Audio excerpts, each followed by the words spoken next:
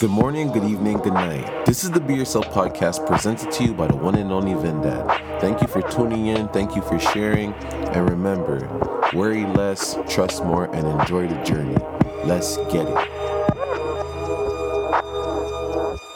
So, it's motherfucking story time, my peeps. Excuse my French.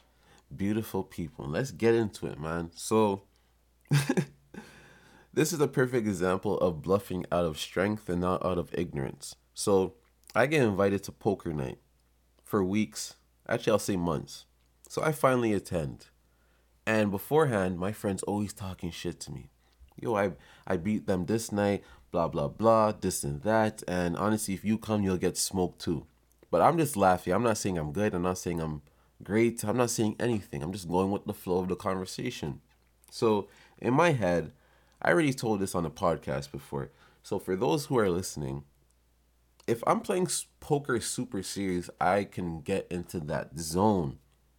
Into that zone. Even if my hands shit, I'll know when to bluff and do blah blah blah because I watch videos on YouTube. I used to watch videos on TV all the time, like those replays of poker nights. I used to watch that shit all the time on TV until I learned how to play it. And I started playing it. Then I entered a competition where there was like 2 million people. I ended up finishing in the top 100. So I'm aware of all these things in my head as my friends talking shit to me, saying like, if you come, you're gonna get smoked, blah blah blah. So I'm like, all right, whatever. So I finally attend, right? Whatever. We put our money in and we receive our chips, right? So now we're playing with these chips and our money's in. So we're already locked in. So now we know, listen, it's go time. So the first hand that's dealt to me is 2 kings.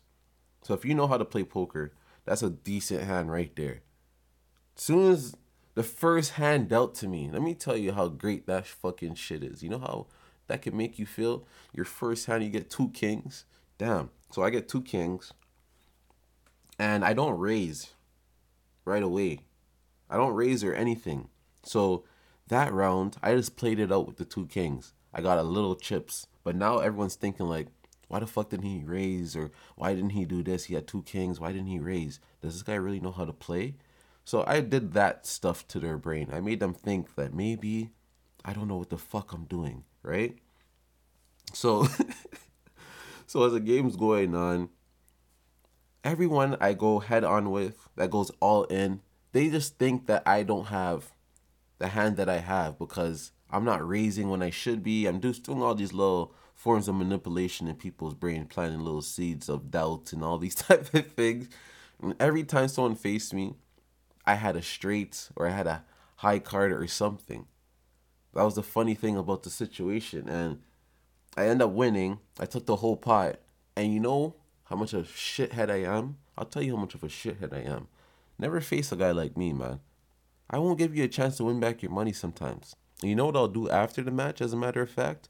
I'll be walking around with all the money flaunting and say, oh, do you guys want to order pizza or something like that? And it's not me ordering pizza for the whole group. I'm just ordering pizza with the money that they gave me. You know, I'm using some of their money to order pizza and do all these type of things. And, you know, and they're just looking at me like, this fucking guy, you know? This guy never comes to poker night. He comes over and he beats us like a real fucking shithead. You know what made it worse on top of it? As I was leaving, I dropped beer on the floor and shit. And the owner of the house was so pissed at me, ready for taking his money. He's like, yo, man, just clean up the fucking beer and go, buddy. Just get the fuck out. He was just over me, man. He was pissed.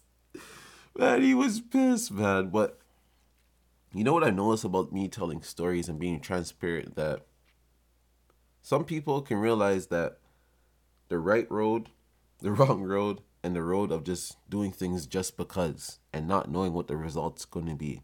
Sometimes when you're doing something for a reason, it's cool. But sometimes it's good to do something for no reason too, just to see what happens, right?